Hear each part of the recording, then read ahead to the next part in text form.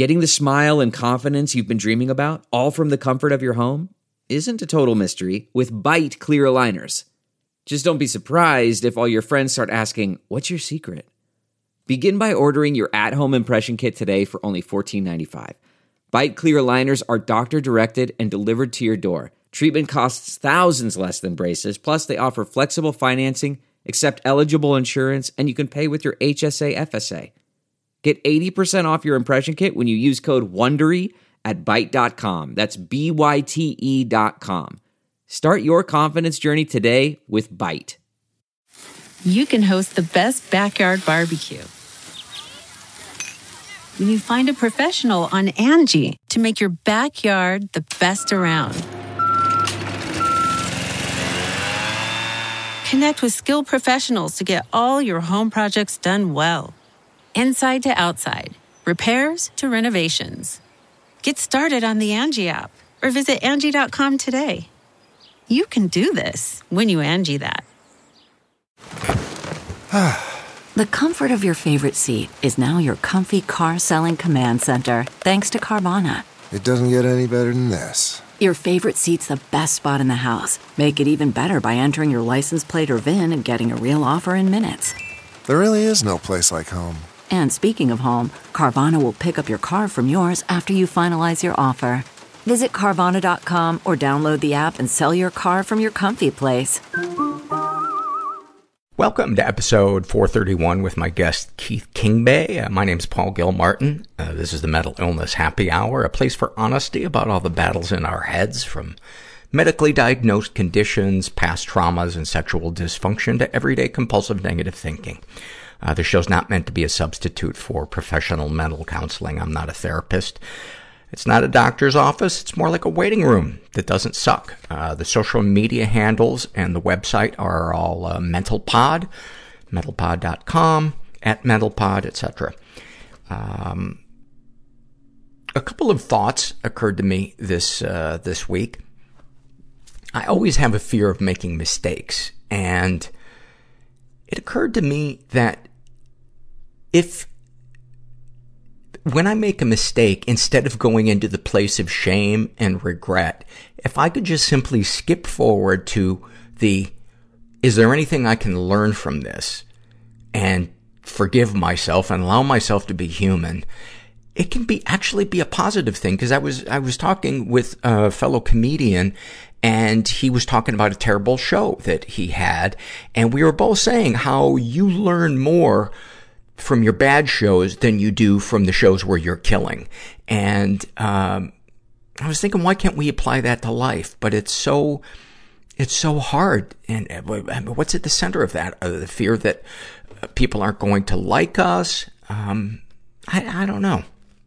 Gracie is doing well. For those of you that don't know, I adopted a dog. Actually, it's almost like she adopted me. I was afraid to go out and get a dog, and a friend brought a stray over when he was staying with me for the weekend. And I was like, all right, universe, I get it. And, so far she gets along with, Ivy, the dog that my ex and I share, and, Grady, the puppy that she has. And that was a huge relief. Somebody sent an email and said, when are we going to hear about Gracie's butthole? My late dog, Herbert, there was an ongoing joke about Herbert's butthole. And, I just want to say that Gracie is a lady, and she's delicate. And I will be not talking about, her butthole. I will say this, when she barks, it puckers. That is as far as I'm going to go, because, she's classy. She's classy. I bought some rollerblades. I rollerbladed her around the block. She was very excited. She wasn't quite sure what to make of it, but, yeah, a lot of fun. Took her to the vet. No problems. Had all her shots. And her teeth are remarkably clean for a dog that was a stray for a while. But, let me tell you what kind of a dog owner I am. You know, there's the dog owner that has like the purebred, and you take it hunting, and it's super well behaved, and it never gets on the couch or on the bed, and maybe even it sleeps in a dog quarters outside of the house. I'm not that kind of owner. I am the kind of owner that spoons with the dog in bed and calls her things like Mrs. Crazy Pants. And I need a dog that has abandonment issues so that she's clingy and I can feel like Jesus. That's essentially where I come from. And I think dog trainers would give me the thumbs up. This is a struggle in a sentence survey filled out by a woman who calls herself Orville Tutenbacher. And she's a therapist, and about her struggles with ADD, she writes, "We're all IKEA sets requiring assembly, except none of my pieces look like the pictures." Snapshot from her life. Yesterday I forgot to take my Adderall, and I ended up telling my client that Magic Mike Live changed my life, and then agreed with her when she said that our psychiatrist is really weird. Thank you for that. This is an awfulsome moment filled out by a guy who calls himself Big Daddy, and he writes, "This weekend I took my son to go play laser tag. Too late, I realized that this was a bad idea as a veteran with bipolar and PTSD. Not only were the guns realistic replicas of actual M14s, we were forced to wear camouflage sensor vests. Add in a dark, quote, urban warfare play space, flashing lights and pumping rock music, and it was a recipe for disaster. Needless to say, I didn't do all that well, and our team lost badly to a group of cocky teens who were talking smack. After the match, I was feeling extremely agitated, especially when one of the teens talked about kicking my butt. But instead of lashing out, I diffused the situation by saying, well, at least my fat ass got some exercise, so it's win-win. I forgot how well self-deprecating fat jokes can sadly put people at ease, including myself." That turned out much better than I expected. I thought for sure you were going to tell the kid how many confirmed kills you had, and then he was going to wet his pants. Thank you for sharing that. This is a struggle in a sentence filled out by a trans woman who calls herself fuck white supremacy. About her depression, she writes, "It's like being stuck in a crowded room with no friends and only enemies." About her anxiety, too many people, not enough evacuation exits. And then a snapshot from her life. Gender dysphoria at its worst is like having depression, anxiety, desperation, confusion, self-fucking hate, and an urge to destroy your life in hope that it all goes away and nobody understanding why. I can't imagine what that has got to be like, especially given the condescending and indifferent attitude that society has towards people who aren't of binary gender. This is an awfulsome moment. Actually, before I do that, I want to give a shout out to our sponsor, BetterHelp. If you've never tried online therapy, I really recommend checking out BetterHelp.com. If you are interested, go to BetterHelp.com/mental and fill out a questionnaire. They'll match you up with a BetterHelp.com counselor. If they can't find somebody that they think is a good fit for you, they will let you know, so don't take it personally.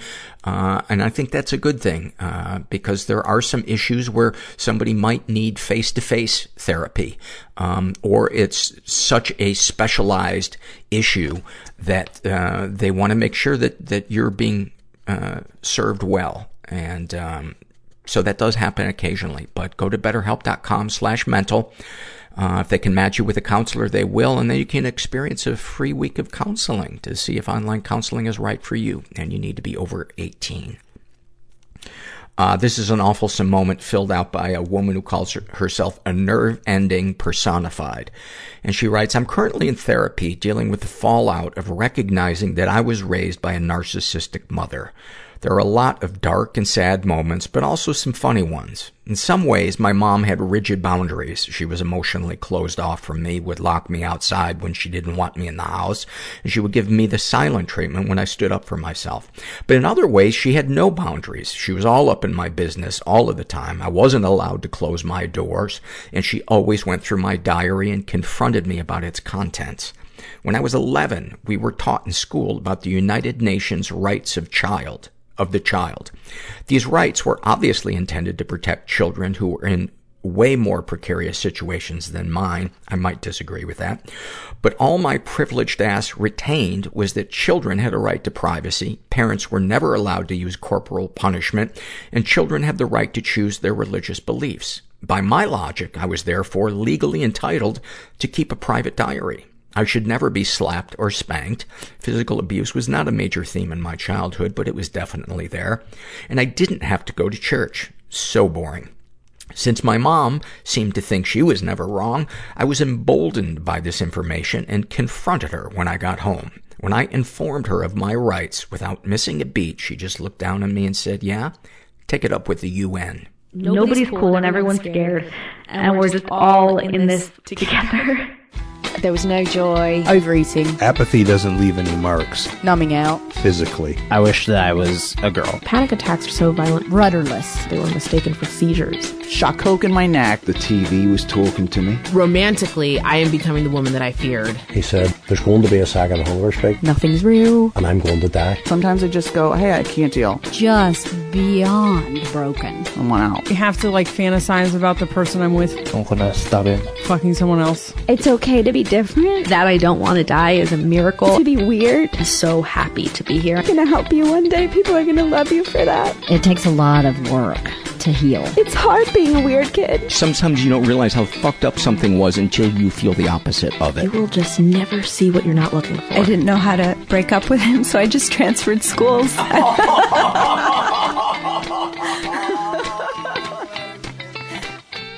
I'm here with Keith Kingbay, who I met through his podcast. Yes. A new player has joined? New player has joined, yes. I had a lot of fun talking about Civilization. Talked a little bit about Golden Tee. Yeah. Yeah. And then we started playing hockey together a couple of times. Keith is an incredible hockey player. Did you play semi-pro? I played juniors, yes, which is just easier to say that's semi-pro. Yeah. It's the levels right before people go to pro. Right, correct. Yeah. It was a little depressing seeing how fast you were. It was, you know what? Fuck you. We're done. We're done. I appreciate you because every single time I'm on the ice with you, you are probably the one who I see just bolting down the ice as fast as they can to get that pass or get that shot going. Really? Yeah, I see you every single time. I look behind my back. I see you coming in. I'm always looking for you. I love playing with you. Oh my God. You're my new favorite person. So we were talking about the relationship between depression and video games. Yes. And I think it's such an important topic and rarely discussed because for so many of us, that's where we go to self-soothe. And yeah. Because you're a huge video game player, let's talk about that. But before we get into the self-soothing and escaping into video games, yes. Let's talk about your life, like the environment you grew up in. One of the things that you shared before we started rolling is that you have reestablished contact with your family. You had cut contact for a bit. Yeah. And why was that? Oh. If you're comfortable talking about it. Because obviously it's not going to be like, because we had that one fight. It's like, it's a thing that goes upon years and years, and it has something that's very deep instead of just being like a surface level dysfunction, right? Mm-hmm. Because it takes a lot for a person to be like, oh, these people that created me, that have been around me 24/7 for me to breathe and for me to be alive, for me to be like, I need to get away from you, has to be a lot, right? So I think it was more of a point where I just needed to step back in the situation and concentrate on me, right? Because the majority of time when you're upset at somebody, I feel like you're constantly like, you did something wrong, instead of just being like, I'm going to put you over there, and I'm just going to work on me and what's going on with me. Like, that's the most important thing I can do right now. Right, because it's always a dynamic. And while one person may be responsible for a bulk of the toxicity, the other person also is probably not bringing their A game in terms of setting boundaries, giving people consequences when the boundaries are crossed, stuff like that, expressing their needs. Correct. Yeah. So, first time I met you, do you remember what you were wearing and why we talked, why we immediately kicked off, became friends? I don't. You were wearing a Blackhawks sweater. And immediately I was like, hockey fan. I was like, I'm from Chicago. You're like, I'm from Chicago. And it was like, boom. We're in this and understand it. So my family's from Chicago. My father, there's 5 kids. I have 2 brothers, 2 sisters. And that whole sort of lifestyle of living in Chicago, I had a family around me, grandparents, uncles, aunts, or what have you. And then when I turned 6, we moved to Colorado. And at that point... And you're how old? Right now? Yeah. I'm 30. I'm 30. Okay. So at 6, I had to move to Colorado. And that's when I really got into hockey. The Colorado Avalanche, just moved to Colorado. That was a big deal. And I think as a child, the person I'm named after, Keith Kingbay, is my great-grandfather. He's in the Bicycling Hall of Fame. So, like, this... Really? This is, like, the one person that I'm like, my family's like, we love this person. And I think the moment he passed away, my family was like, I'm done with you guys. Like, I didn't see my uncles anymore. I didn't see my cousins. I didn't see anything like that. So he was kind of the glue that held everybody together? Yeah. I believe that... Well, I know that my parents had dysfunctional parents, dysfunctional family as well. And I feel like dysfunction and trauma, it's like a waterfall. Like, unless you address it, it's just going to keep down, sinking onto the next person. You have another child, you create life. It's like, if you don't work on you, it's just going to not stop. Was there trauma in your family? In my personal family, yes. In what happened with them, I don't really know what's the truth and what's not the truth. Or what have you. My parents were awful to them, and they were awful in their own different ways, and like abuse, physical abuse, sexual abuse. My dad hasn't not worked a job since he was like 6, and he just worked every single day, works his ass off, isn't earned. Like, he is the American dream of just like, I worked, I went to school, I went to college, I earned what I earned, basically. Right. And that was instilled in him forever, where he's just like, my family's not going to take care of me, my father's not going to take care of me, I need to work to make sure that I'll survive. And is his work compulsive, or is it necessary that he works as many hours as he does? I can't tell you. I couldn't tell you. Like, that is the American question. Right? I mean, it really is. Talking to my therapist, one of the things that she kind of hipped me to is this quadrant where you look at your life in various quadrants. You look at your health, you look at the amount of love is another quadrant, your work and your play. Correct. And a lot of times I think we deify people whose work quadrant is off the charts. Right. But, you know, do they know their kid's favorite movie? Yeah. You know, absolutely. Can they be silly with the family dog? You know, nothing was sadder than even my father being like, I didn't get to hang out with you guys. I didn't get to spend every day. Like, I've just been working. But in his head, he's like, I'm working for you. And a lot of the time I was like, I don't think you are. Mm-hmm. Like, I think there's a certain point where you are, but all that extra time that you don't see me, it's not for me. Yeah, that's for you. Kids aren't like, Dad, make it 72 hours a week so we can have a marble fountain. You know? For people like, yeah, I got all this stuff. I need you to get me, like that sort of thing. I think it was a lifestyle that my parents were pushing. Like, we need to have a nice house. Our kids need to go to private school. They need to like do all these sorts of things. And meanwhile, we're like, we don't want any of this. Just like hang out with us. Like, you know what I mean? Like, that was more of what we wanted. But I felt like they just kept chasing that American dream, like bigger, bigger, bigger, bigger. And I feel like it went inward of like, what do we want? And then what's going on with the kids, it doesn't necessarily like matter, but it does matter. It's like a hard distinguishing line for me to be like, you know, it's all your fault. Everything that's bad has ever happened to me, it's all your fault. I don't do anything wrong. It's like, obviously that's not the truth. That's not at all what it is. But there has to be some respect. There has to be some give, and there has to be some take. You have to be transparent, basically. And there was a lot of times in my life where they just weren't transparent. I got to a point where I'm like, this is really unhealthy for me to be part of, just in general for me, because now I'm going through my issues. And a family's supposed to be like, hey, can I call you? Can I talk about what's going on with me? Like, I don't want to blow up at my office or whatever. You know what I mean? Yeah. And I can't even talk to you. I can't even, like, call my parents to calm down. Like, you know what I mean? It's like, then who do I call? What do I do? And then it's like, at that point, it's like, oh, I'm just by myself. So I have to learn how to be okay with that being the choice and that being the option. Enter video games. And video games have been a thing that's just been part of my life forever. And I didn't realize how big of attachment I had to video games until I got older. I mean, if you told me when I was like 10 that I'd have a podcast where I get paid to talk about video games with celebrities and stuff like that, I'd be like, who are you? What's a podcast? And that sounds great.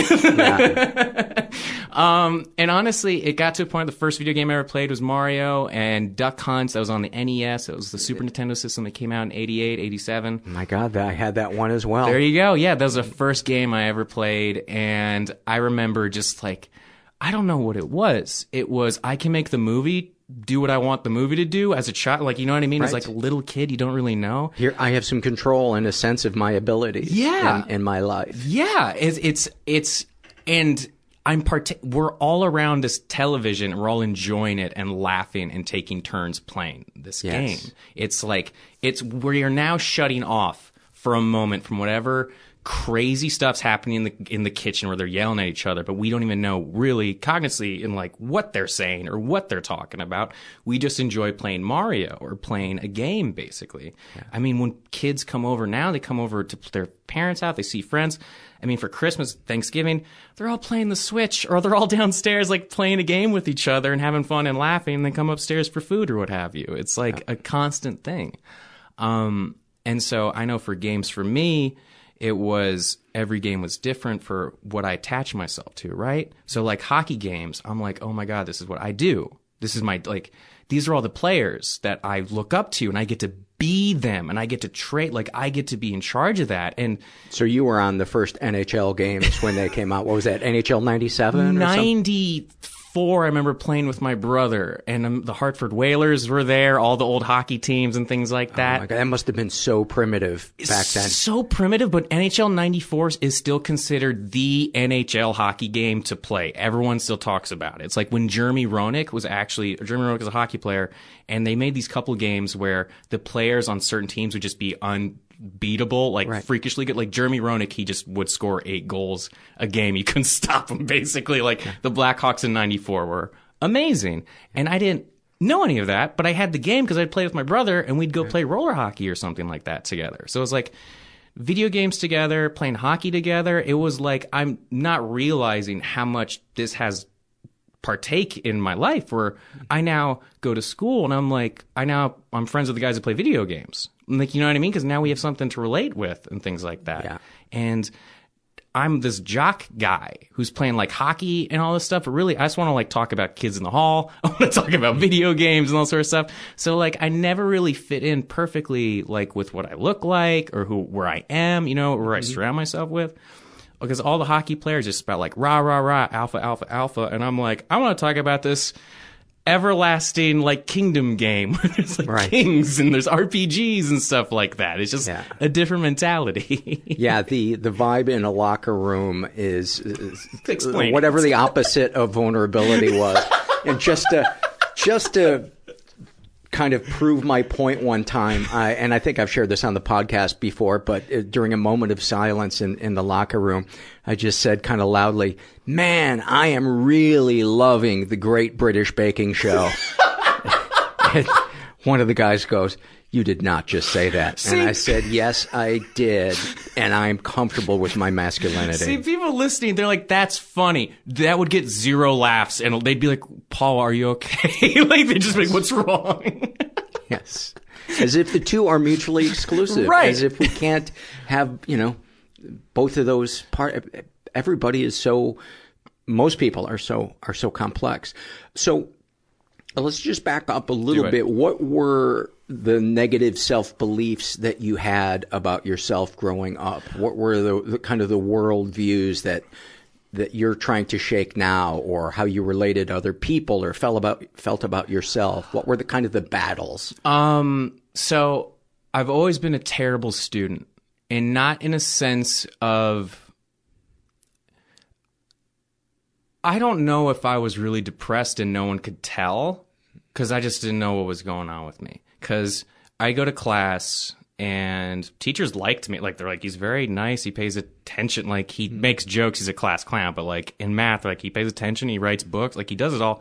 He goes home. He does not do schoolwork. Like, he just doesn't. He doesn't do anything. He doesn't want to do schoolwork. Because I'd get home and I would just be like depressed. Like, and not knowing I'm like, I don't want to do. Were you depressed at school as well? I was depressed everywhere. Like I reached a point where I felt like life is hell. Like I was on this AAA hockey team in Colorado Springs. It was the first time Colorado had a AAA hockey team. So in AAA hockey, that's like the highest youth hockey you can play. And hockey in general is just a very intense sport. Once you get to 13, that's like, are you going to the NHL or are you not going to the NHL? Like that's how serious it is.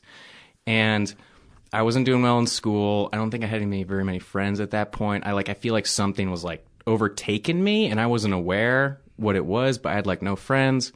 I was playing on this team at the Air Force Academy, literally for drill sergeants, and they would like say the meanest shit they could think of to me, and I'm like 13 years old. Like what?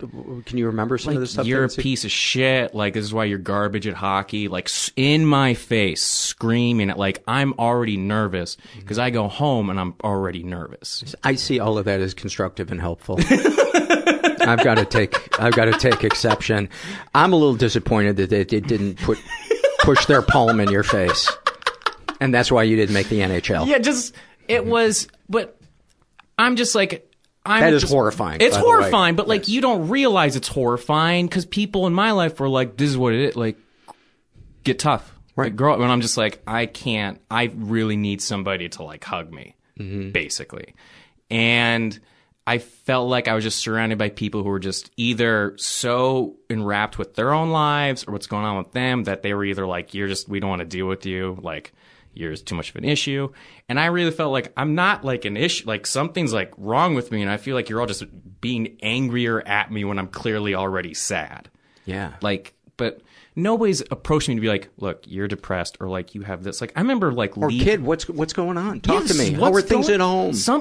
And I feel like either they did know or they didn't know like what the situation was. Like, either the school knew that my family was like a lot to deal with and they didn't want to deal with it. Like, there was no transparency. So basically, like, there was points in my life where I'm just like, oh, I feel like I'm nothing.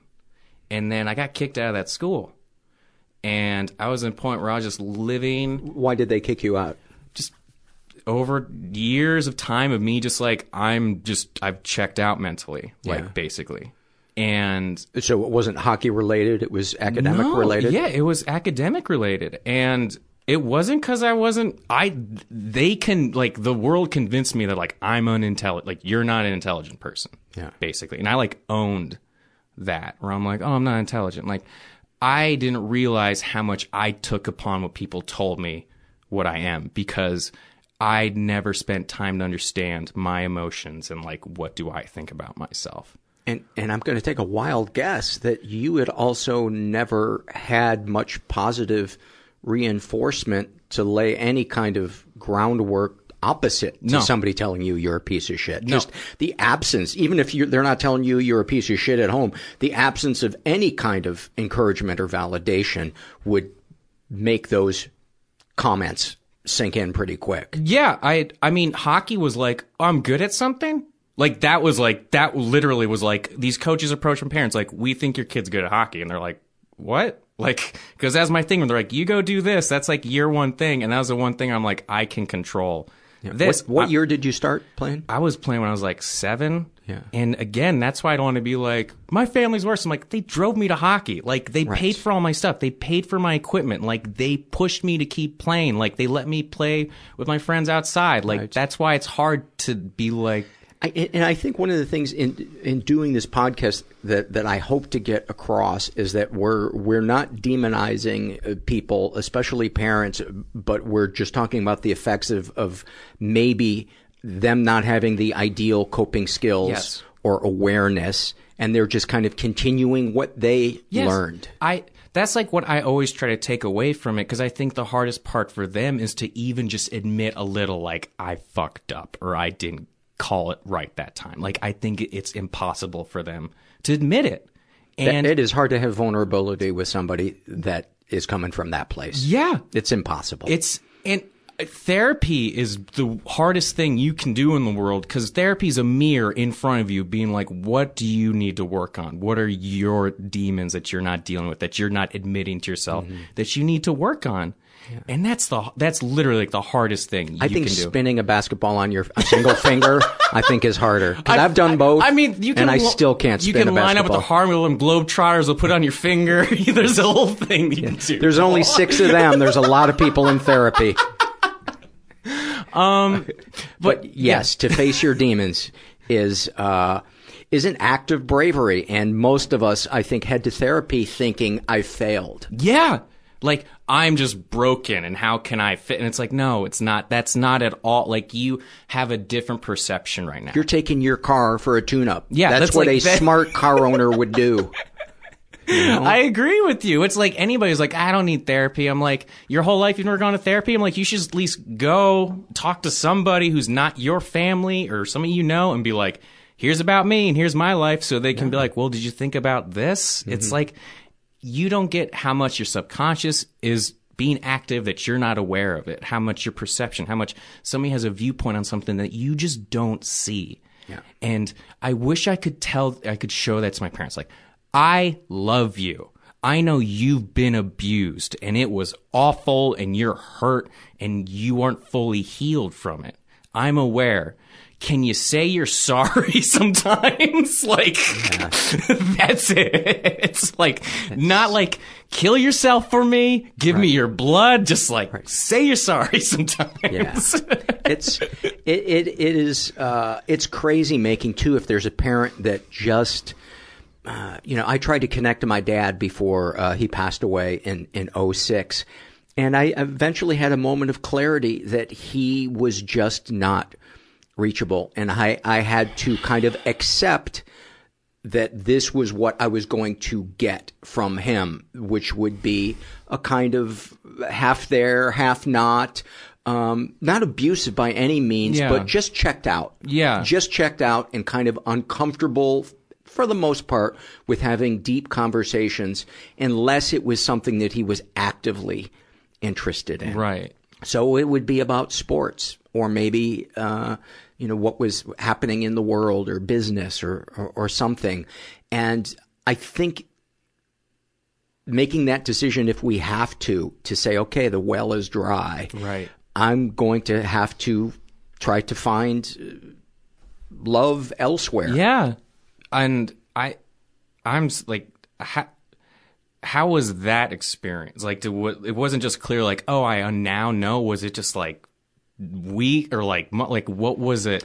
There was 2 moments. One was it was in 2000, and I had started doing a radio show. It was when the internet was kind of starting to be combined with broadcast radio, and there was a network called Comedy World. And I had just started learning how to use Pro Tools and record and edit. Yeah. And I bought a sound library of sound effects, and I was creating these sketches, and I was doing crank phone calls.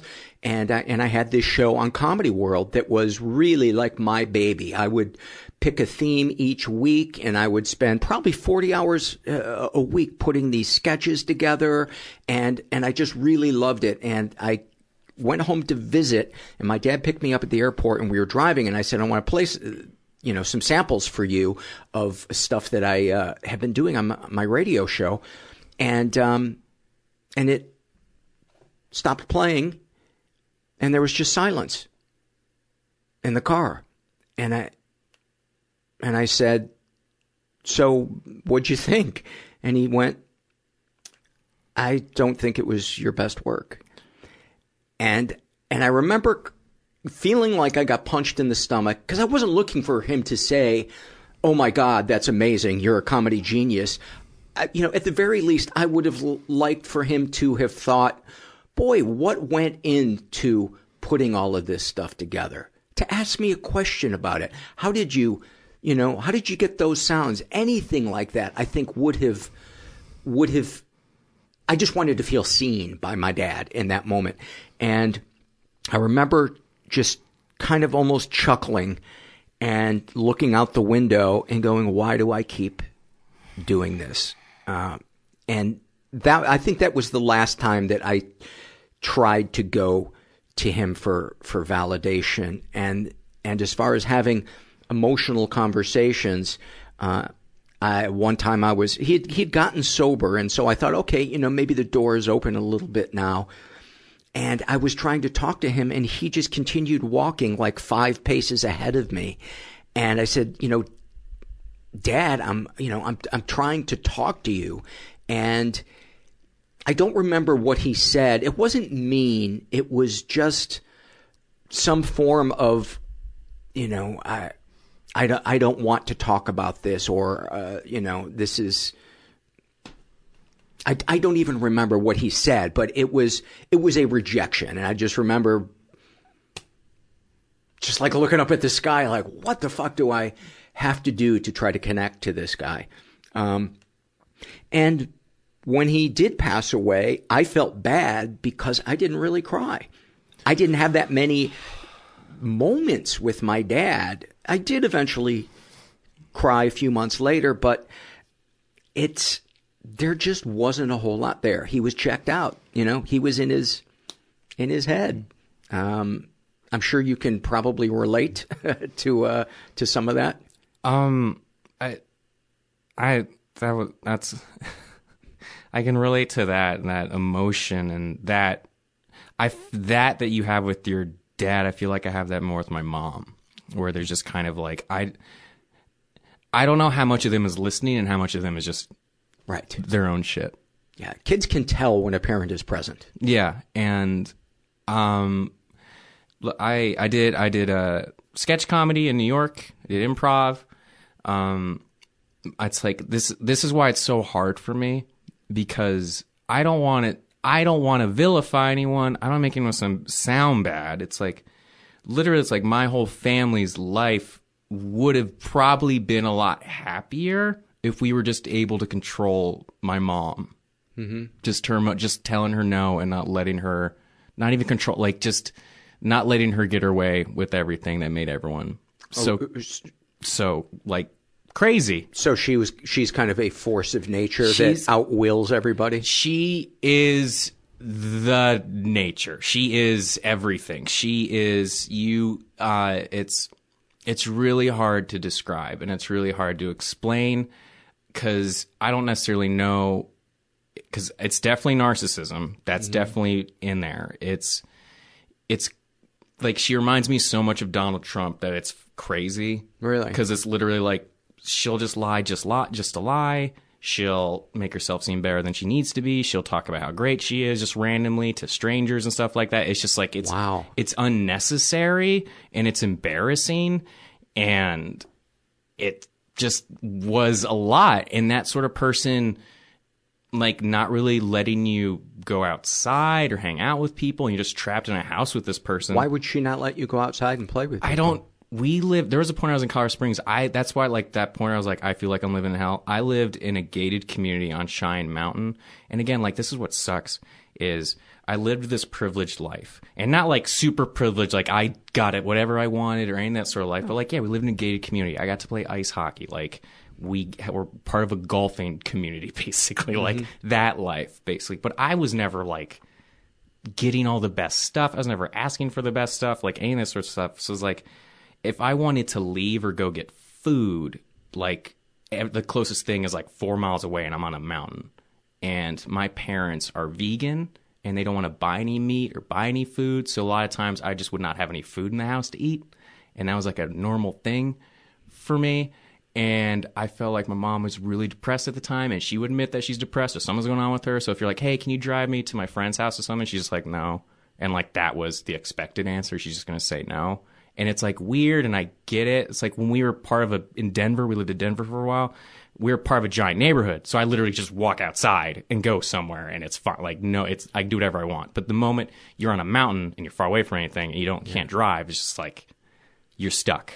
Yeah. You got video games. It's funny too, is if somebody were to drive by that, that house or that neighborhood, they would think, God, those people are so lucky. Yeah. And you have no idea sometimes and I'm sure some of them probably have great, emotional well-being as well as financial well-being. But yeah, it's my mom's family, same things. Like, she's like, I grew up with horses. I had this, I had that. Her whole family is like alcoholics and beating each other and doing messed up, horrible things. While they're riding the horses? While they're riding the horses, yeah. They're very talented. That's what I'm trying to get across from this. What you have to do is punch in stride. That's the key. Otherwise, it'll buck you. Yeah. No horses. Yeah. So that's why it's so hard to be like, I don't want to call this person out for years of this and years of that. It's just like, you went through so much. And that's what I was bringing up. I get my dad. I know, tangent. My dad was the first person that I was like, I'm going to do comedy. And to take your father, who's been working since he was 6 every day, nonstop, to sit him down and be like, Dad. That's a hard sell. I want to tell dick jokes to people on stage. And I was expecting him to be so pissed off and so angry, or just like, dude, like, Keith, cut the shit or whatever. Mm-hmm. And he laughed and smiled and said, that's so awesome. He's like, when are you going to do it? And I was like, I did it last night. And he laughed even harder. And he was like, that's so awesome to hear. I'm so proud of you. So it was like things like that where I'm like, dude, you're awesome. Like, why is it when we go back inside the house, it's crazy. It's just chaos again. Oh, so he would change when your mom was around. Yes. Yeah. So then it's like, okay, I don't have it. Like, it's like, it's almost like it's a Jekyll and Hyde parents. Was like, we just had the conversation. What happened? And it's like, listen to your mother. It's like, come on, man. Like, it's like, and if for that to be 30 years in a relationship is just like, like years and years and years of, let's have a conversation, positive conversation. Now it's negative. Positive conversation. It's like, every time I got off the phone with my family, my girlfriends, friends, whoever, be like, every time you get off the phone with your family, you're angry. Like, you're you're very visibly angry. And I'm like, that's not a good sign. That's not a good thing. That is not a good thing. But I had so many games growing up at that time. When I remember I was having worst time in my life, was like living in hell in my brain. I had a game called Final Fantasy VIII. And Final Fantasy is a JRPG series. So it's a Japanese role-playing game. So Final Fantasy is this massive popular series. And Final Fantasy VII is this big one. It essentially tells these stories. And every JRPG is the same story, which is really attractive teenager guy with a giant sword thing is told the world's going to end. He needs to go save the world. Meets up with cool friends. They're all really funny and interesting. They go fight demon person. Win game. Game's over, basically. But that's like 100 hours of learning and stories and turns and music and things like that.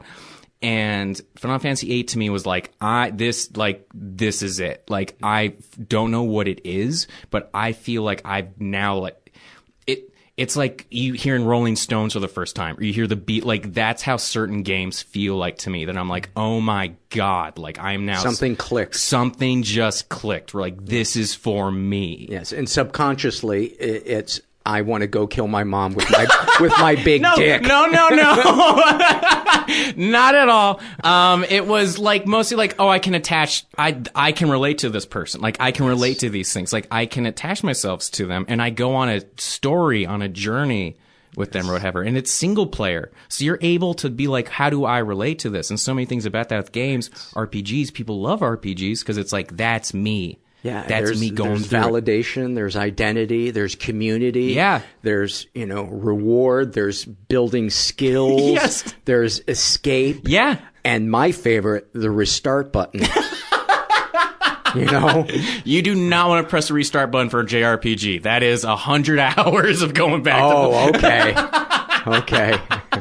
No, but you and I, we talked about Civ. And so for the listeners that don't know what Civilization is a game where literally picture the map Risk, picture the board game Risk, and you start as a civilization where you have one piece and you have a settler, and you basically create Japan, America, and you start from wherever, and you have to go through democracy, you have to build technologies, you have to basically win in any way possible, shape, or form. Whether that means peace, war, science, culture, what have you. Becoming popular, being just steamrolling people, dropping nuclear warheads. Being so self-aware who you are as an entity. As in, am I the most popular person here? Oh, that means people want to take me over. Mm-hmm. That means people are upset at me. It's like, oh, am I poor? That means people are going to attack me. Like, you have to be so self-aware the whole time. Who are you building relationships with? What are you doing? It's like, that's a game that I can sit anyone in front of and they'll be like, this is so much fun. It should come in a crack pipe. It's so awesome. For anybody who's a control freak and a know-it-all,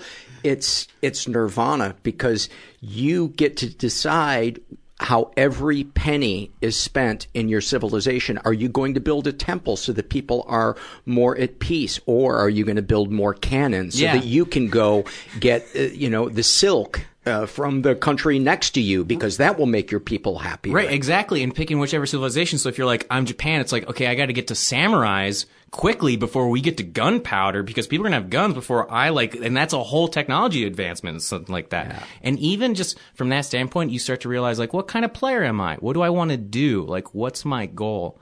But here's something that's fascinating, because you told me, you're like, ask my listeners, what's a game they relate to? Because I tell this to my listeners all the time, and they all relate. They all agree with this, which is, if you get broken up with, something bad happens, like you're going through something rough, that's the best time to pick up a massive adventure video game and and jump in. So I nuke everything in sight when shit's going bad. So I told you told me, you're like, ask my listeners. So usually when I ask my listeners a question, it's like, hey guys, like, what's your favorite food or this? And I'll get like 20 responses or something. And I just ask, hey guys, which video game helped you get through a rough patch in your life? I got 50 responses of people with like legit, like, here's the game and here's why. Like, so many people being because I told you, it's like, video games for people, it's like they have so much anxiety that they like need a community. Like you're saying, like, they meet games online, they meet friends online. I played a game called World of Warcraft. Now, if you remember that game, that was a game in the mid-2000s that was, you literally have another life. You get online, you are a mage, you are a warrior, what have you, and you are friends with somebody from Greenland or Iceland and Europe and New York and all this sort of stuff, and you are literally part of an actual community and stuff like that. So there are people in the Midwest, people who can't really get out, who genuinely, like, these are their friends. That's reality. And so for so many people, it's like they can look at it like, oh, you play a video game at night or whatever. It's like, I work a regular job. I have all the stuff I have to do. Yeah, I have great friends all across the world. We play this game together. And I think at the time, you aren't aware of it. You might think, like, this is judgy, or what am I doing? This is weird. Honestly, like, nothing makes me sadder than seeing pictures of, like, World of Warcraft clans that just aren't there anymore. Like, literally, they'll take a picture as all their characters and waving to, like, the camera or whatever, and then 5 years later, there's half of them. Then 5 years later, there's half of that group. And then the last picture is just one guy taking a picture by himself. And it's like, all those people were, like, genuinely friends and talked to each other every night and knew everything about each other. That's an amazing feeling. It's an amazing feeling. Yeah, that's what I love about support groups. You know? Yeah, anywhere where you feel like you can go and you're like, I'm not alone. Like, that is the best feeling, to feeling like it's around me. I'm not feeling like, woe is me. What is the world? And support groups are like a video game where your goal is to not die.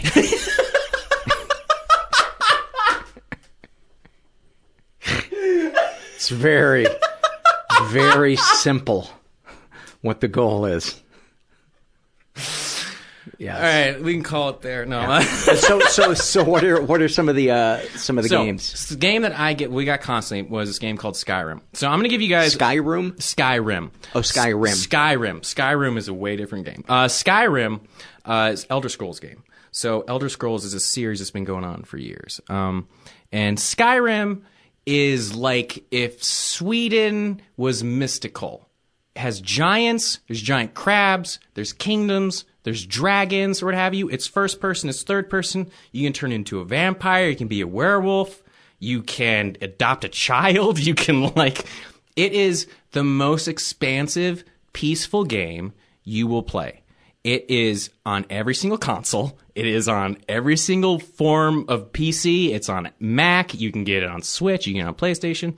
But this is a game that you can take at your own pace.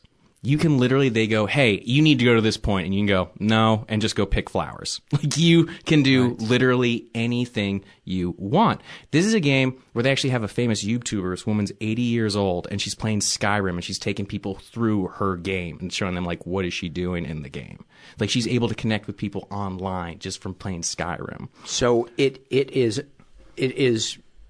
the intent of it is to soothe people and to take them to a place that's kind of safe and I think what is the goal of the game? The goal of the game essentially, so they create these games called sandboxes. So sandboxes are basically like you can do whatever you want. Like it is a massive, massive land piece, and there's a bunch of quests. Turn over the statues, see if something's underneath it. Go to this kingdom, like we need your help to go attack this thing. It's like we need you to go trade with these people. There is a massive civil war that we need you to get to the bottom of. So it's like Myst. Yeah, it's Myst, but way more action, way more complex.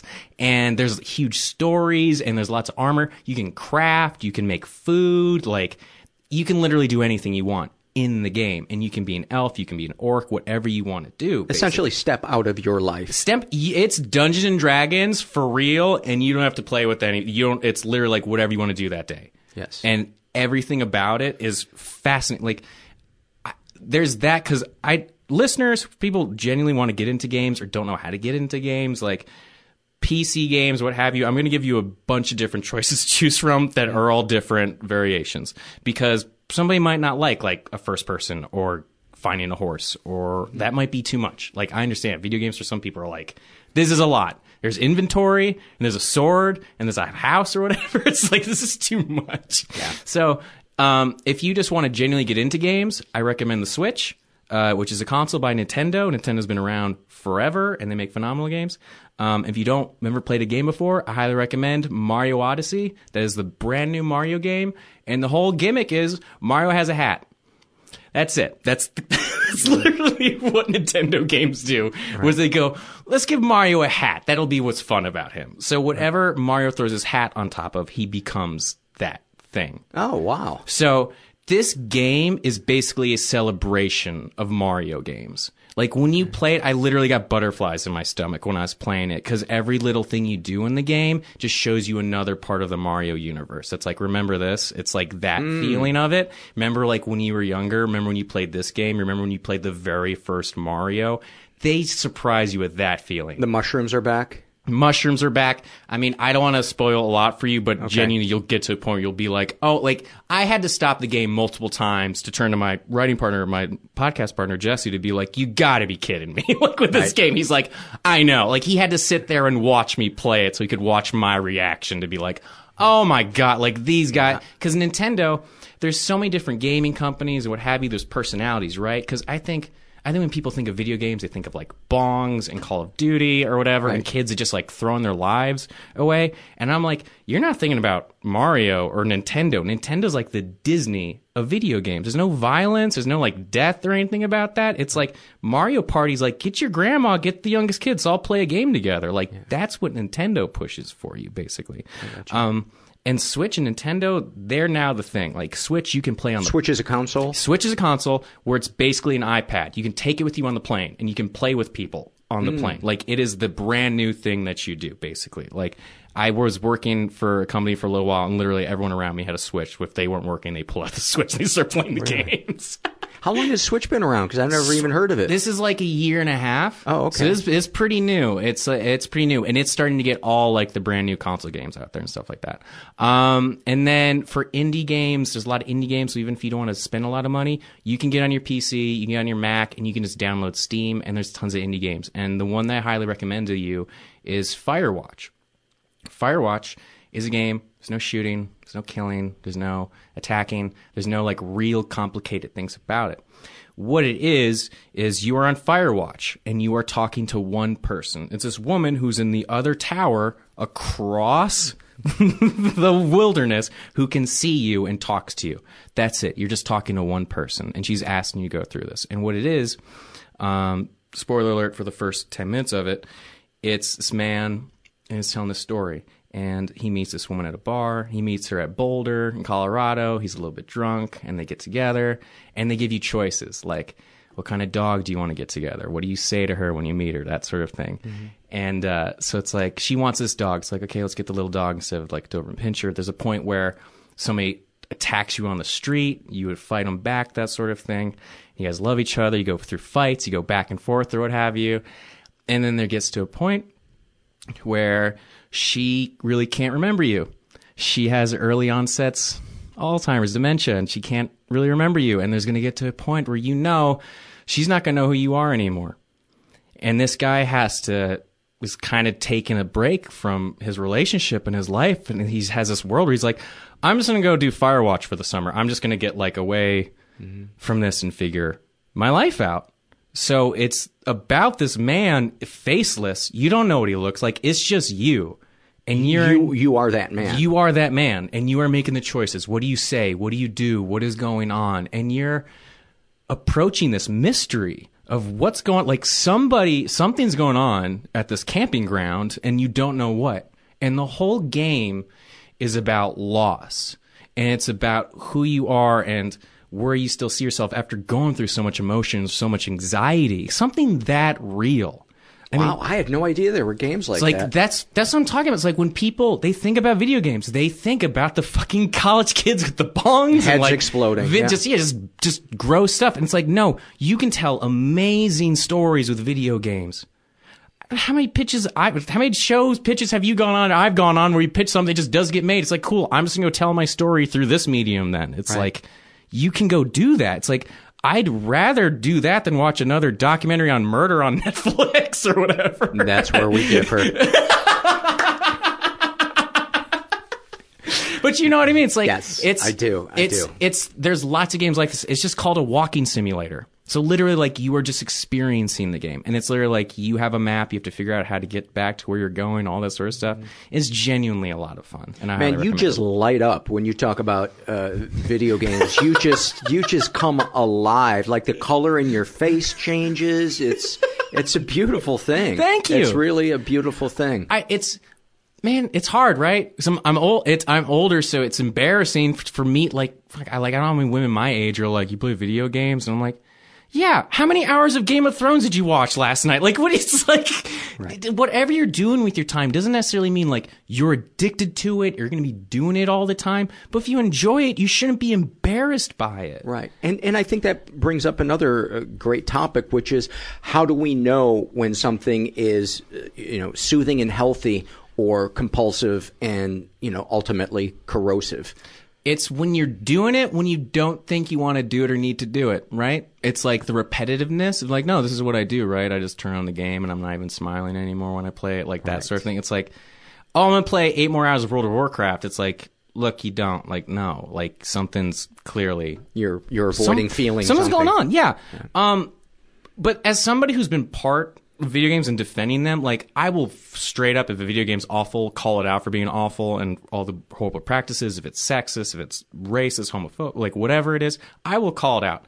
But I am the first one to defend video games when people just need to give it an easy reason to blame something. Like, I lived in Colorado when Columbine happened. Like, I was there, and they blamed it on GoldenEye. They blamed it on a James Bond video game for like the shootings and stuff like that. Like, it was a very easy cop-out. And video games get that rap, which is like, they're addicting. They're really bad for you. You don't learn anything from it. You can't get anything from it.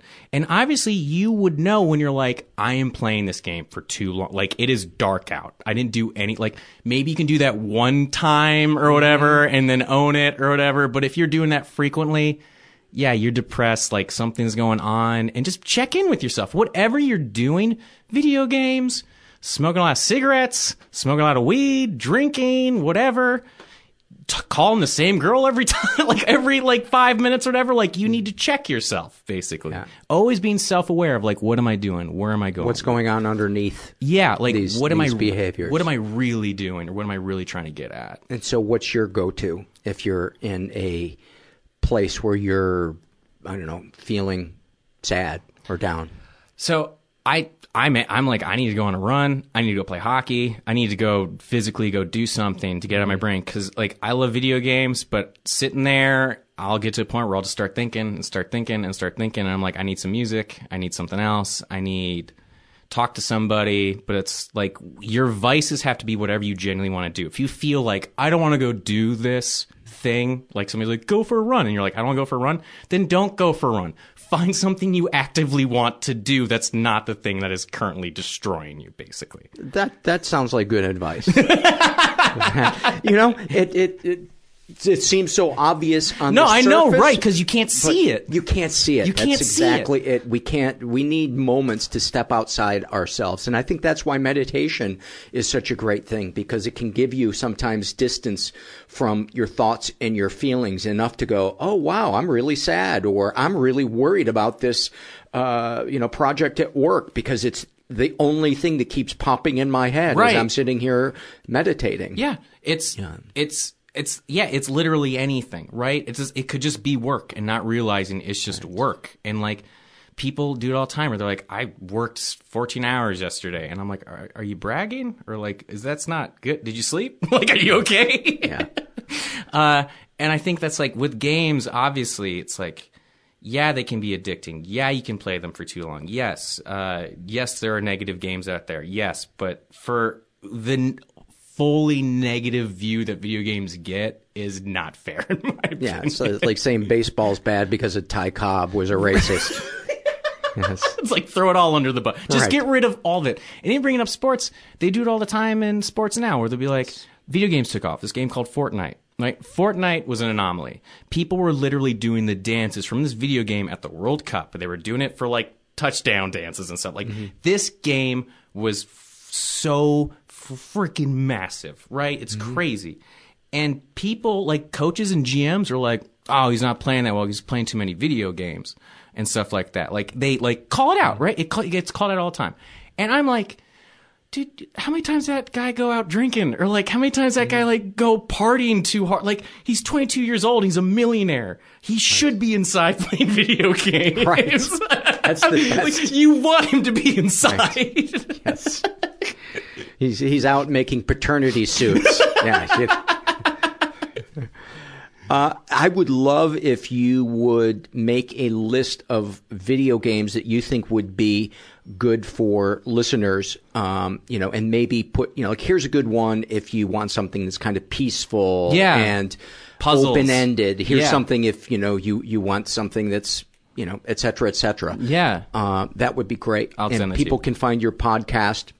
It's called New Player Has Joined. Yes. And where can they find it? You can find it on iTunes, Stitcher, anywhere that you guys listen to podcasts. Okay. And anything else? What's your social media handles? You can find me at Keith Kingbay on Twitter and Keith King of Bays on Instagram. Just find me on our podcast. Come listen to it. And even if you don't like video games, that's the great thing about our podcast is a lot of people that come on, they aren't necessarily the biggest gamers in the world, but we have lots of fun and we're able to talk about a game that we love in detail. So check it out. I loved going on your podcast. It was a lot of fun. Come back and talk about Golden Tee. Actually, what you and I are going to do right now is we're going to go play a round of Golden Tee. All right. Thanks, Keith. Thank you.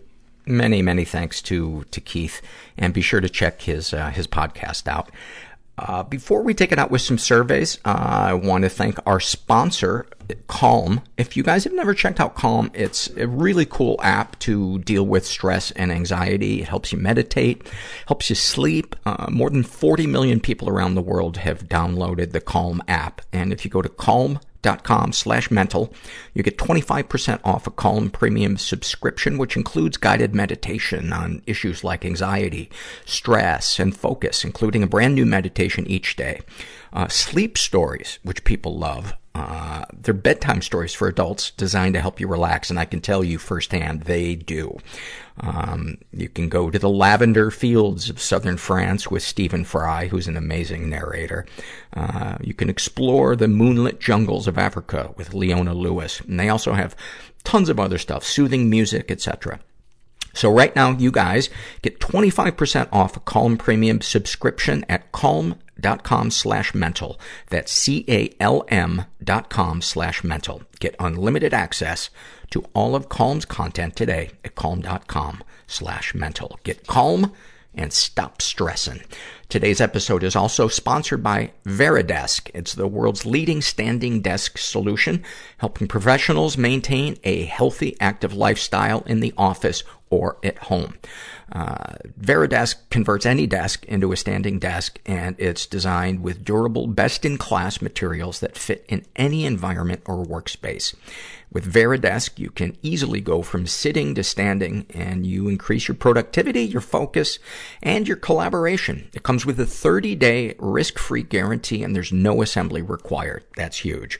They also cover shipping both ways. If you don't love it, they'll pick it up. Veridesk is trusted by 98% of Fortune 500 companies and has over 14,000 five-star reviews from professionals all over the world. Stay focused on what matters with Veridesk. And to learn more about Veridesk standing desk solutions, visit veridesk.com/workelevated. That's veridesk.com/workelevated. Maximize your productivity at veridesk.com/workelevated. And we'll put the links to all the stuff we mentioned on the podcast. This is an awfulsome moment filled out by a woman who calls herself Oxy. And she writes, I was waiting at a bus stop in Ayia Napa, Cyprus. I'm not sure I'm pronouncing that right. Ayia Napa, Cyprus, when suddenly a tall, burly man on the sidewalk started seizing. Some bushes softened his landing as the petite blonde woman that was with him gracefully knelt to the ground to hold his head so it wouldn't hit the concrete, while his body twisted and turned. All the while, she was making sure the chocolate ice cream cone she was holding in her left hand wouldn't stain her white summer dress and her bright magenta jacket. As the man convulsed on the ground, people all around started staring, feeling weird that nobody was helping the couple.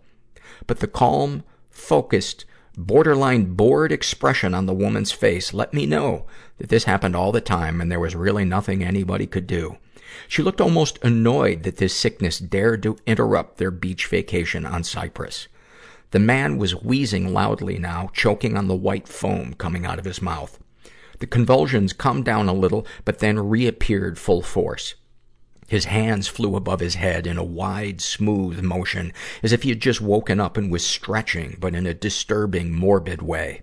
Finally, the convulsions stopped, and the blonde lady gingerly put the man's head onto the ground to let him come to. She put his flip-flops back on his feet, picked up his sunglasses, stood up, and took a bite out of the melting ice cream she was nonchalantly balancing in her left hand this whole time. That was like a little movie. Thank you. Thank you for sharing that. This is a Shame and Secret survey. This is filled out by a woman who calls herself Broken Vagina. She only partially filled it out. She is straight, in her 20s, raised in a slightly dysfunctional environment, never been sexually abused. Have you ever been physically or emotionally abused? She says not sure. I would say she definitely was. It's unbelievable what people will say. I'm not sure if that is abusive or not. Abuse has a heavy stigma, but what I went through is not intentional, but was stressful. It doesn't matter whether or not it was intentional. She made it, my mother was always hypercritical of me about all aspects of my life. She made it impossible to make a decision because I would always get blamed for any choice. I mean, if I took one route home versus another route and we got traffic, she would blame me. Growing up, I didn't understand that this wasn't normal, so I thought it was all my fault that I wasn't paying attention more or wasn't a better daughter. I responded a lot by arguing and being rude, which is why I felt like I was the one in the wrong. My parents continually placed doubts in us. When we wanted to try out a new sport or something kind of difficult, they would always ask things like, are you sure you'll be able to handle that or do it? And they would always tear me apart for not having enough confidence academically. This translated into my adult life where I was very indecisive about everything. Friends would even make fun of me about it, which was very annoying considering they didn't understand why I was this way. I struggled a lot in college with confidence academically and couldn't figure what I liked or should do because of my parents' voice in my head. Eventually, I went to a clinical psychologist mainly because of my vaginismus, but she helped me tremendously with my anxiety, lack of confidence, and fear of being judged. Any positive experience with the abusers? I wouldn't label my parents as abusers, but they were always really kind and supportive when I really needed their help. They do a lot for me. Would drop everything to come help me out in need. They would buy me groceries and paid for my wedding, even though they had a lot of financial issues. To which I want to say, and I'm not trying to label your parents as anything. I'm just trying to give weight to what you experienced. Because a lot of people will say, I don't need to process that because they did some nice things for me. I had a great childhood. Darkest thoughts. I often think about being with other men, mostly men who are very different from my husband. Men who are really sexy and more of a bad boy type. I sometimes wish he would die or divorce me so I could explore other relationships. But I feel terrible because we love one another and he's supported me through a lot. It also wouldn't be possible considering that I have vaginismus and I can't really be with other men. Darkest secrets. At this moment, it would be the vaginismus. No one knows I have it. I've been married for over 2 years. I really, really urge you to let your husband know. That is a big thing to go through on your own. And, secrets and lack of communication really, really negatively affect relationships, especially marriages. And if you haven't listened to the episode with Becky Feldman, I would do that because that deals with vaginismus. And a lot of people found that episode to be helpful and illuminating. I know a lot of women that deal with vaginismus feel very, very isolated and alone in what they struggle with. Thank you for sharing that. This is a struggle in a sentence filled out by a woman who calls herself Mods. And she struggles with depression and bulimia, and a snapshot from her life. After purging for a while, it gets harder, and now I need to use a toothbrush to gag myself, and my passive-aggressive self always uses the toothbrush of the person that hurt me most that day. Any comments to make the podcast better? I would love to hear an episode about quiet BPD, if you haven't done one yet. I think she's referring to the borderline personality disorder where it's not outward, but it's turned inward rather. And it's in the back catalog. So if you haven't downloaded it, you probably wouldn't be able to, but there's an episode with, Anne from Berlin, and she has that. That was really unhelpful. Yes, we have an episode, but you can't access it. This is a shame and secret survey filled out by a guy who calls himself What the Fuck Is Wrong With Me. He's straight, in his 40s, was raised in a pretty dysfunctional environment, was the victim of sexual abuse and never reported it. I was molested by an older boy in Cub Scouts. I have so much unresolved guilt that it was all my fault. He's also been emotionally abused. I had a mom who emotionally incested me and a dad who was a very angry alcoholic. Any positive experiences with the abusers? They are my parents, so yeah. Darkest thoughts. Killing myself. But I might act out on that. Not today. Deepest secrets. Lately I've been hitting myself hard. It's becoming a bit of a compulsion that I don't want to do. Then I do it anyway and feel shame. Typical addiction cycle. I'm a sex addict in recovery, and all my acting out was reenacting my abuse experience with men, even though I'm straight.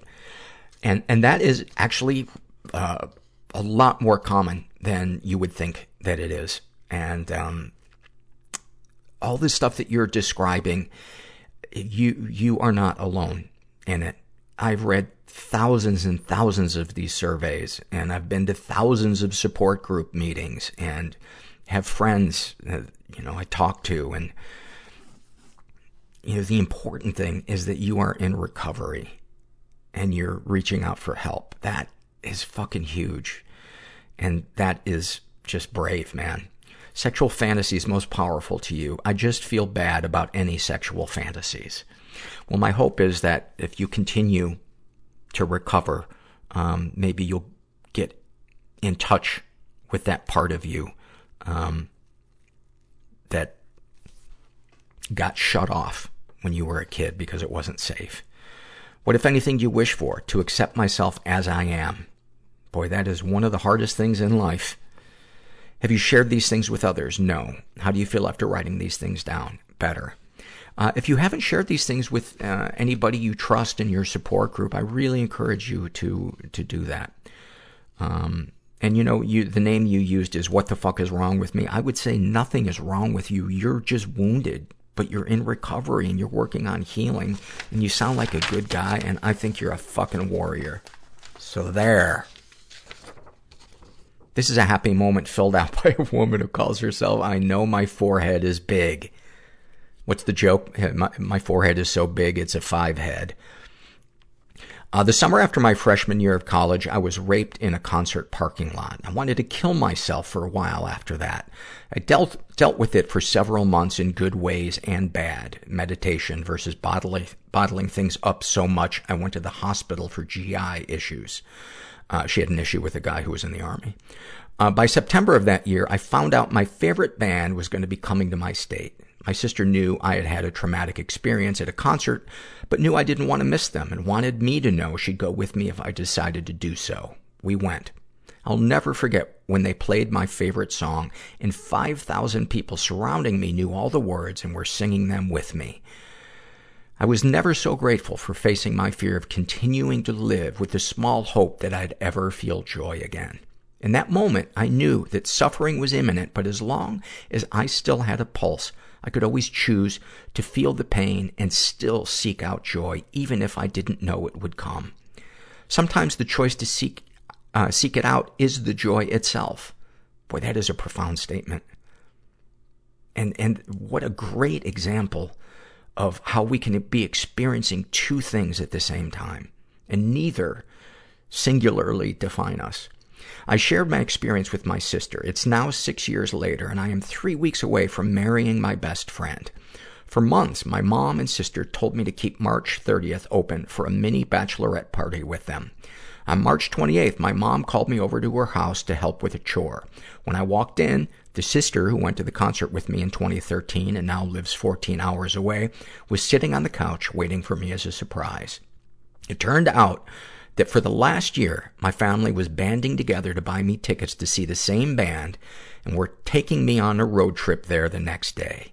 I have tears in my eyes now thinking about how special it is to be thought of that way, and how if I had chosen to take my own life, which was my choice and felt valid, they'd still think of me, but it would be in a much different way. I'm not always happy, but I'm always grateful I gave myself the opportunity to keep seeing what this joy thing is all about. I think it's because I've known how appealing it seems to die that I can feel the depths of joy, too. I'm in my second of 3 years of grad school now to become a mental health counselor, and I can't wait to meet people in this exact place and maybe someday watch their own versions of this unfold. People are fucking beautiful, and I'm so glad I get to think of them the way my people have thought of me. I hope if anyone reads this, that pain is valid, and it isn't your job to pull yourself out of it, but it is always within your power to know you are worthy of seeking joy too. Wow.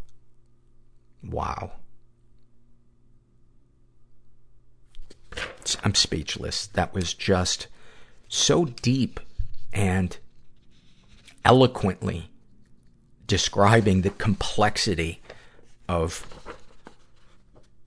joy and pain existing at the same time, and that leap of faith to keep going even when we don't want to wake up in the morning. You know, the alternate name for this podcast could have been, "I wish I died in my sleep." This is a struggle in a sentence filled out by a woman who calls herself Curiosity Killed the Cat. And about her depression, she writes, "Swimming in a sea with no land in sight. Deep sighs of despair and an unsettling need to constantly try to make myself more busy." About her alcoholism and drug addiction, "I cannot stop trying to escape reality with the use of marijuana. It feels like a crutch that I cannot put down." About her codependency, "I will stop at nothing to try to help the one I love, even if that means dishing out extreme hurt to try to change their ways." And that's not help. That's trying to control. That's trying to play God, but it feels in the moment, because we are so assured that our way is the only way, that we think it's love that we're pushing them. And there's such a gray area too between enabling and helping. This is a shame and secret survey filled out by a woman who calls herself Smiling Through Shame. She is pansexual, in her 30s, raised in a totally chaotic environment, was the victim of sexual abuse and reported it. I honestly just have started realizing how many times that I've been sexually assaulted in my life that I have passed off as, quote, play in the past. The events and people vary, but it all revolved around being groped or touched inappropriately, and this happened from 7 until my teens when I was in foster care. I also have a vague, repressed memory from my youth that I have currently been working on remembering through therapy. I've been used so much, and it's humiliating and infuriating that I could not speak out about it for fear of not being believed by others. Furthermore, in my youth, because I believed these things were play and were normal, I would later go on to abuse my brother and nephew, which led me to be put in the foster care system when I finally felt comfortable telling a therapist about my experiences. My assault led to me abusing loved ones, and I hate myself for it. Hate myself for it still, 13 years later. I shouldn't blame myself for my actions, considering that I didn't know until I was in therapy for depression I was experiencing at that time. She's also been emotionally abused. My mother loved to use fear and resentment as a way to raise my siblings and I. I can honestly count how many times my mother has hugged me on one hand. The only time she would hug me, aside from the 5 genuine ones, was for photos that she would want to take to prove that she was a good parent for social media. My mother, who has her own trauma history that is deep, my mother would take out her hurt on my sister and I if we made mistakes. My brother, quote, the child she wanted, never experienced the verbal and emotional abuse that she would impose on my sister and I. My mother would remind us of our failures, our shortcomings, fat shame, victim blame, and so on. She has her own issues and refuses to work on them, and we were her punching bags. My sister was sexually abused by one of my mother's boyfriends and only found out when my sister tested positive for trichomoniasis.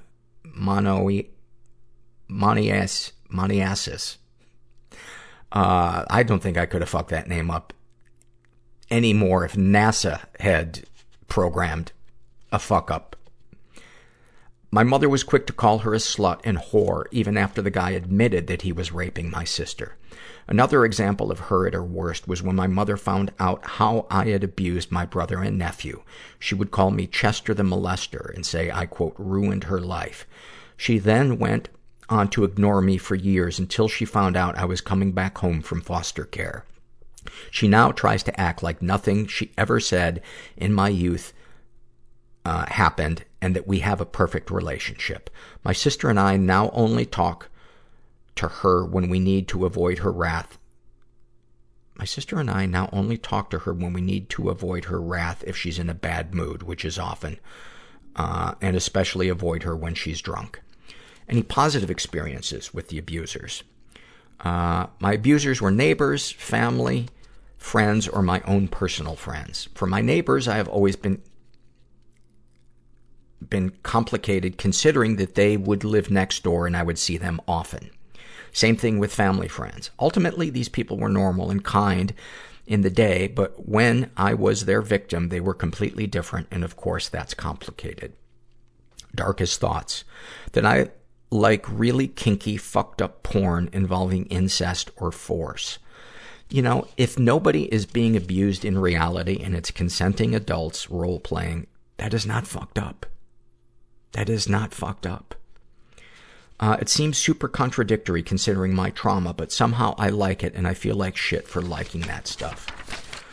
What if, just to experiment, when you indulged in it, assuming it wasn't anything illegal, you loved yourself during it. And you accepted that that was the turn on that the universe gave you. Darkest secrets. I struggle with dreams of incest. It could be the way that my brain is trying to compartmentalize my feelings around my past, but I wake up from them with bodily reactions that correspond with pleasure while also experiencing mental disgust and shame. And that is incredibly common. Incredibly common. That is, that's our body and our mind trying to make sense of things.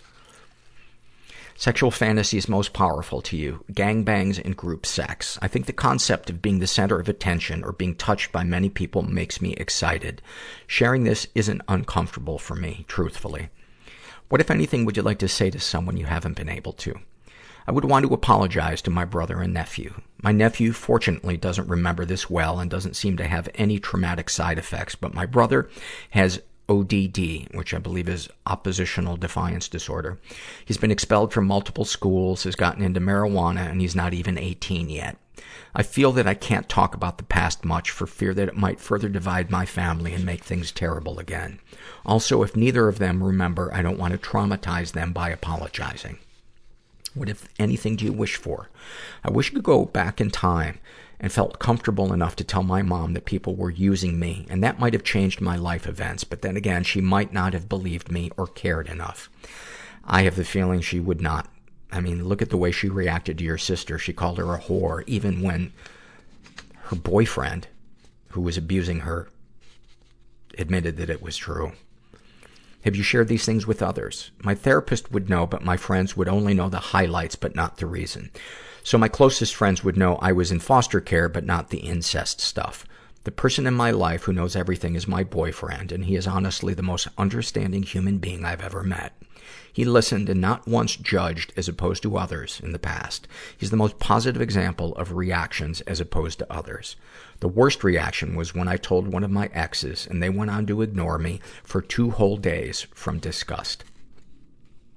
How do you feel after writing these things down? It feels cathartic, so I guess that's good. I've pondered writing a book about my life one day, and this survey proves that maybe I'm ready to start that. Is there anything you'd like to share with someone who shares your thoughts or experiences? Speak up and say something while you can. Also, take advantage of therapy. It has helped me so much in life, and I wouldn't be where I am now if I hadn't taken advantage of it. Thank you for that. You sound like a really, really sweet soul who has learned from her past. And that's what's important, We all make mistakes of one variety or another, and it's what we do when we make the mistakes that really matter. I know, all of a sudden I just was like, oh God, you sound patronizing. Shut the fuck up. Look at that nice example of self-love. Huh? This is a struggle in a sentence filled out by a woman who calls herself Simply Sad in Salem. And about her depression, she writes, generalized depression. Feels like I'm always on the wrong end of the teeter-totter. Oh, that's a good one. About her PTSD, the whooshing of the ocean is in my head and I don't want to drown. Thank you for that.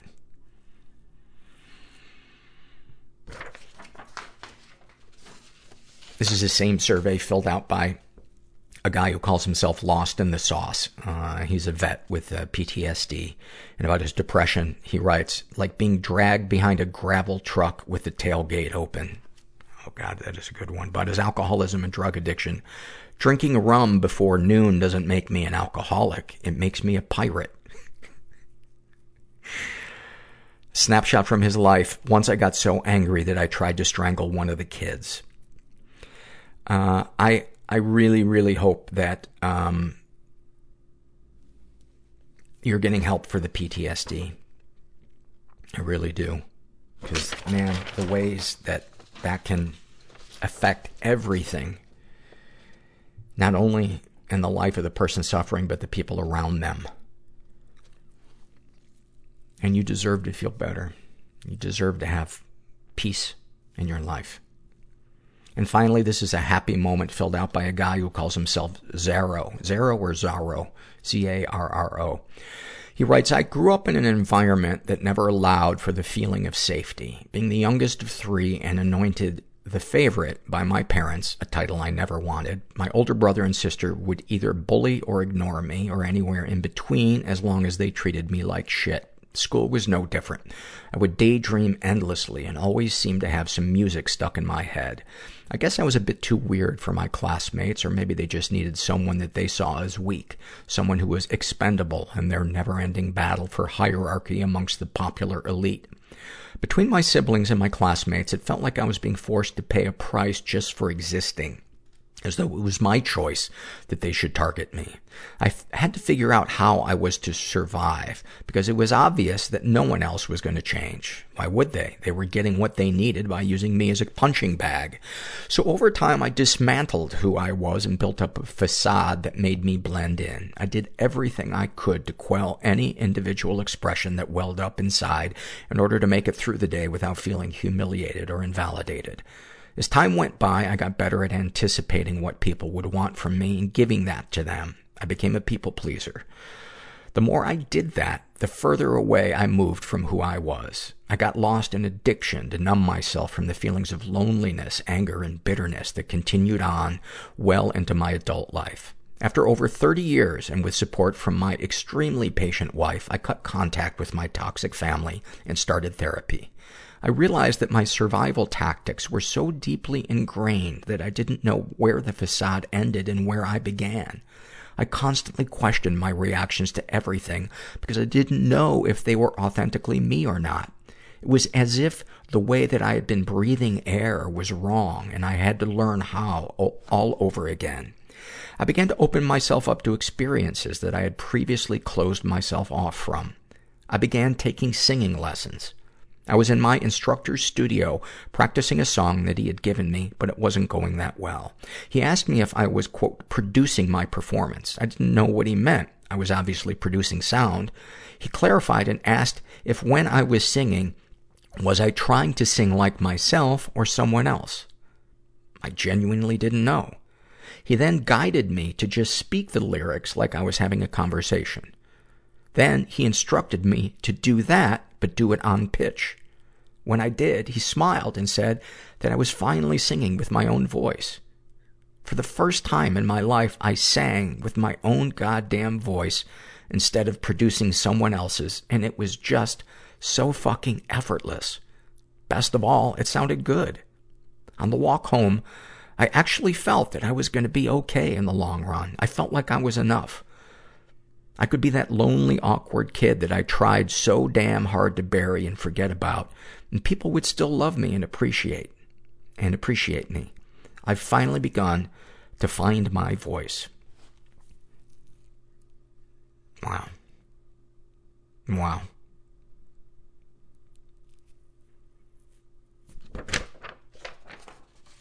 So beautiful. So beautiful. Whenever I try to sing, first of all, I clear the room, and I have the neighborhood taped off. It's not pretty. And I have always been afraid of just sounding bad. And I don't know if I know how to relax my voice. Maybe I'll try what your instructor said. The important thing, though, is that I'm making this about me. If we can take something from today's episode, let's have it be that it's all about Paul. I hope you enjoyed this episode. I hope you got something out of it. I hope you feel less alone, because you are not alone. You are not alone. And, we're all connected in a way that is so easy to miss sometimes. But, for me, let's bring it back to me.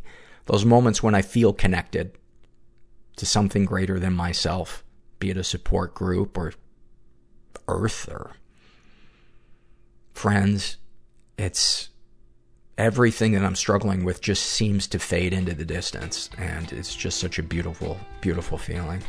And I think it's there for all of us. So, again, you're not alone. And thanks for listening. And Gracie says hi.